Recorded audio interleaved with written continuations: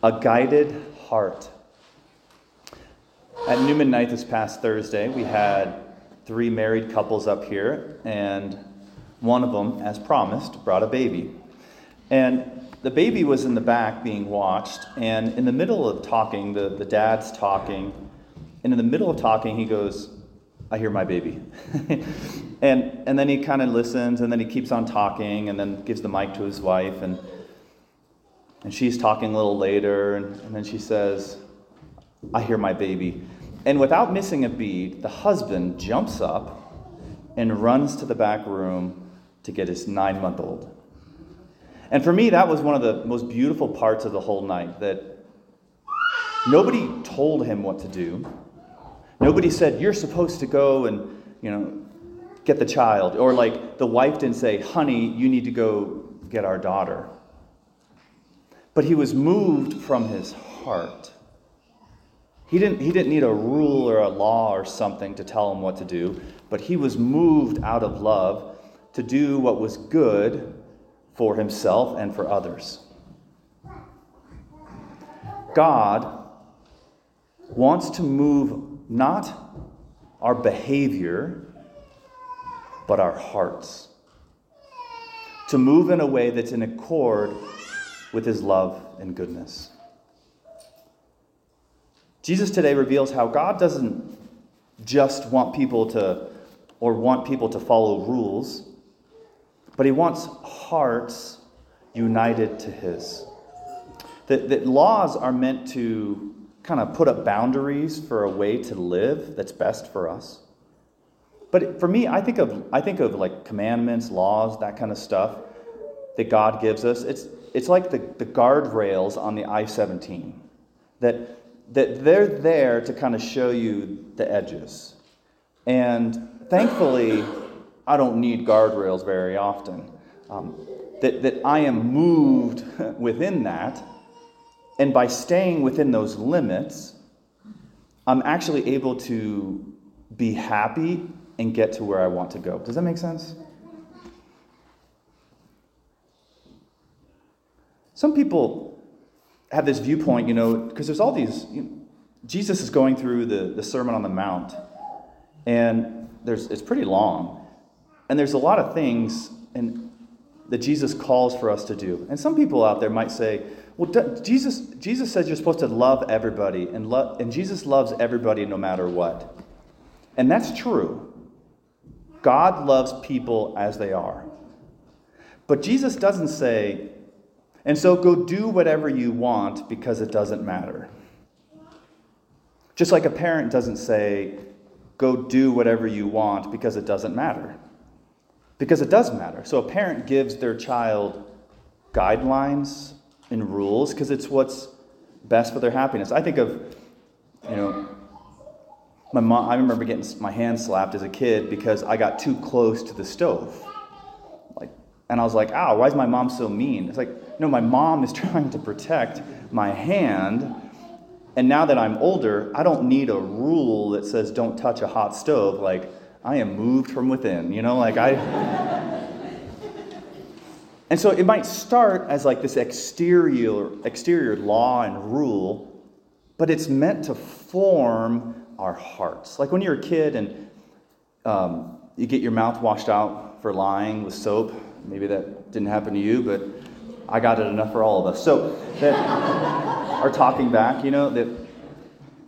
but the point is, that formation helped me to get to a place where then I have no desire to lie. I have no desire to talk back or to cuss or something like that.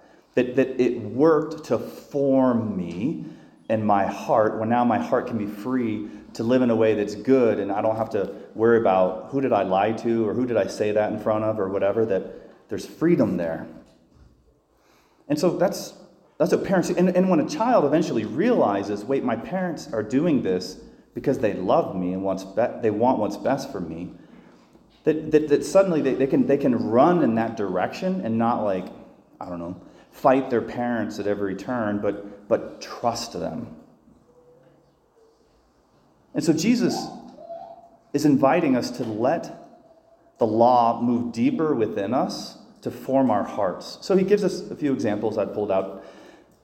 Jesus says, "You've heard that it was said, 'You shall not commit adultery.' But I say to you, everyone who looks at a woman with lust has already committed adultery with her in his heart." And so Jesus, contrary to what some people think, Jesus doesn't go super easy on us. Jesus actually wants more for us. Jesus wants the law of God to penetrate our hearts and to move our hearts from within. He wants our hearts to be conformed to his. And so the Christian life is about learning to love as God loves. And so God gives his commandments to say, this is how I love, and I invite you to do the same. And what's beautiful is, as we love as God loves, the Beatitudes, which we read 2 weeks ago, says this: "Blessed are the clean of heart, for they will see God." That the more my heart is united to God's heart and loving what he loves and living as he calls me to live, we'll actually see God more. Jesus goes on to say, "You've heard that it was said to your ancestors, 'You shall not kill, and whoever kills will be liable to judgment.' But I say to you, whoever is angry with his brother will be liable to judgment." Like, I don't need a law. I don't need a rule not to kill someone. Now, sometimes people will say that, like, "Why do I need to go to confession? I haven't killed anybody." I was like, well, that's a good start. But if in my heart I'm resentful and gossiping about my roommate because they didn't do their dishes again, whose peace is being stolen but my own? That gossip, that resentment, it's not doing anybody any good. It's actually stealing the happiness of my heart. So when God says, don't gossip and don't hold resentment, don't hold anger, it's actually meant to be a gift to us so that we can walk in his peace. And so the law is meant to get our attention. I think as Americans, we don't like laws. We don't like rules. I've met quite a few students who have tried to convince me to become a libertarian, But the problem is, we're broken people. That the effects of original sin are my intellect is darkened. So when I see something, I may not be seeing it clearly. And the problem is, I don't know when I'm seeing it clearly or not clearly. Because of original sin, my passions become disordered. I want things that aren't good for me. I think they're good for me, at least in the moment. And the third is my will, my ability to choose what's good is weakened. And I see the good, I'm like, yeah, I should get up when my alarm goes off and pray and go to the gym, but yeah. Right? And so we feel the effects of original sin. So I actually need formation. I need guidance. And God's law is meant to help me to see what's good for me, even when my will would rather, I wish that it was something different. So here's an example. For college students, I know this challenges a lot of college students, not all college students, but some, is drinking. And people will say to me, well, Father, if I was in Germany, I could drink at age 16, and if I was with my parents, I could drink at 14. I'm like, so go buy a passport and find German parents. But what happens when I align my heart with the law? It can be hard, I know, when our peers are pressuring us. It's so funny. I remember one time at a party and someone's like, "Hey, why aren't you drinking, Lowry?" And I'm like, you know what? You're right. I should be able to drink whatever I want. And they're like, yeah. I was like, so I'm going to drink this. And they're like, no. Total contradiction, right? But what happens if I choose to wait till I'm 21? I'll likely save a lot of money. I'll be protected from making more bad choices. And one day when I do drink, maybe I'll enjoy it and I'll be older and more mature and not worried about getting in trouble or dealing with the effect. What often goes with drinking is lying, like inherently. And so the more I drink, probably the more I'm lying.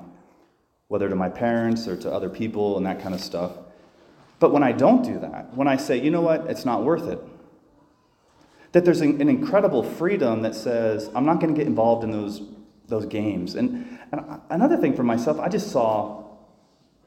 was just around too many other people who were drinking, doing dumb things. And I'm like, this is not fun. I don't enjoy watching people hurt themselves.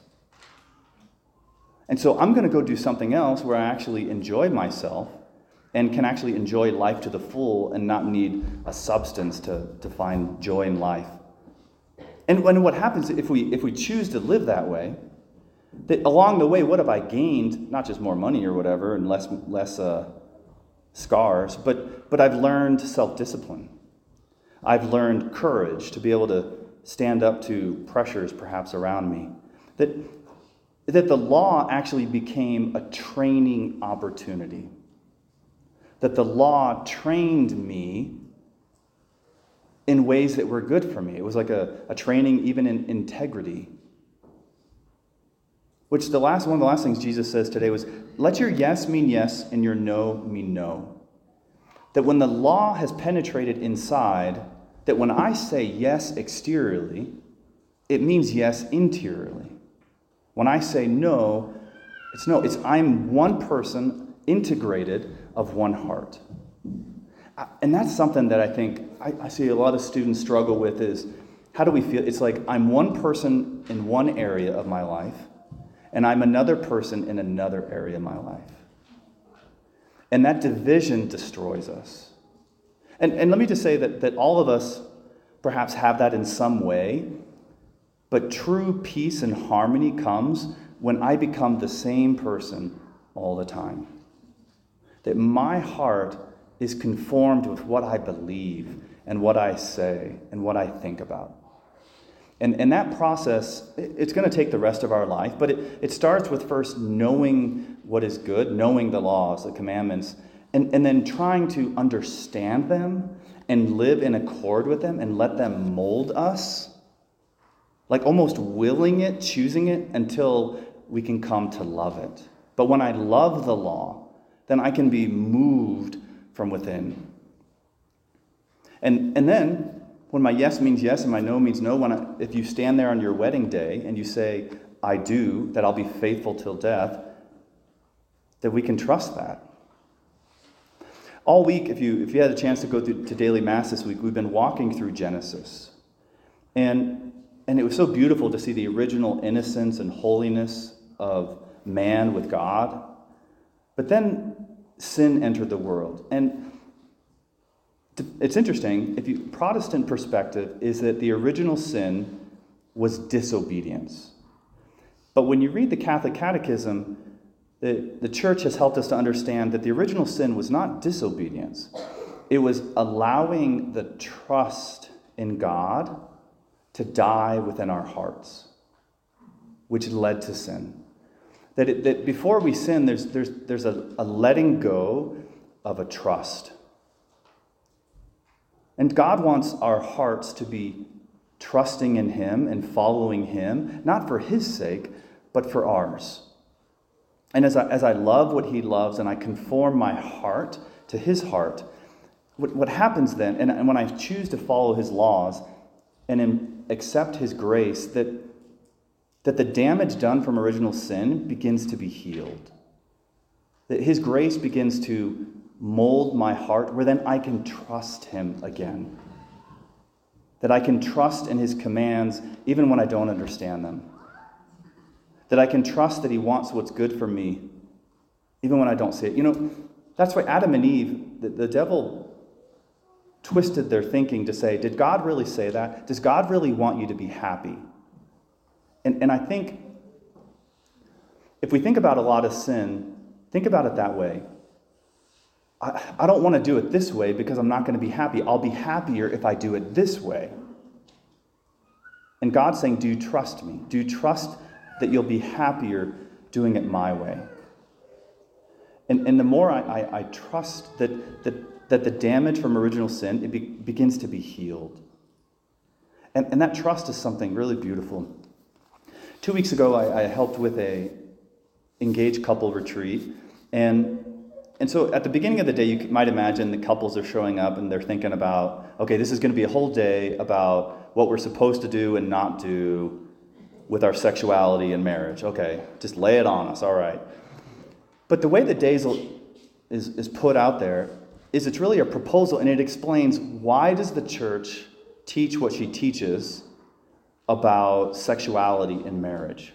And you just see like the scales fall from people's eyes throughout the day when they're like, oh my gosh, that makes so much sense. That if that's what God's love is, and we're trying to live that way, it makes sense that I obviously wouldn't be unfaithful, and that God's love is life-giving, and all these things. And you see like the eyes just being opened. And towards the end of the day, this couple said, hey, can we talk to you, Father Matt? So I said, yeah, sure.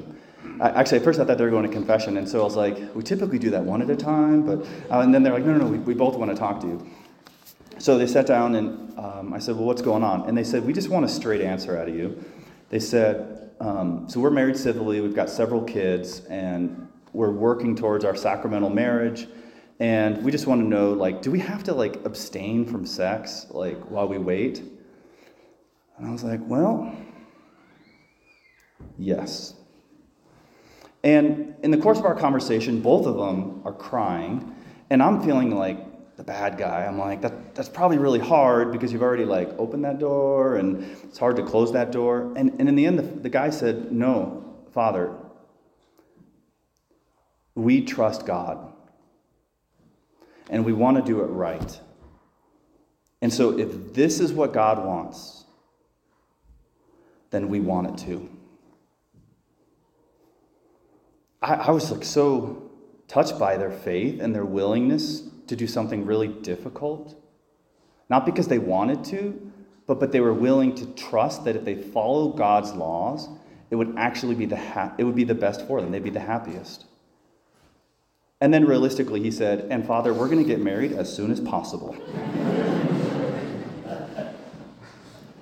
A heart in accord with God's law is a free and happy heart.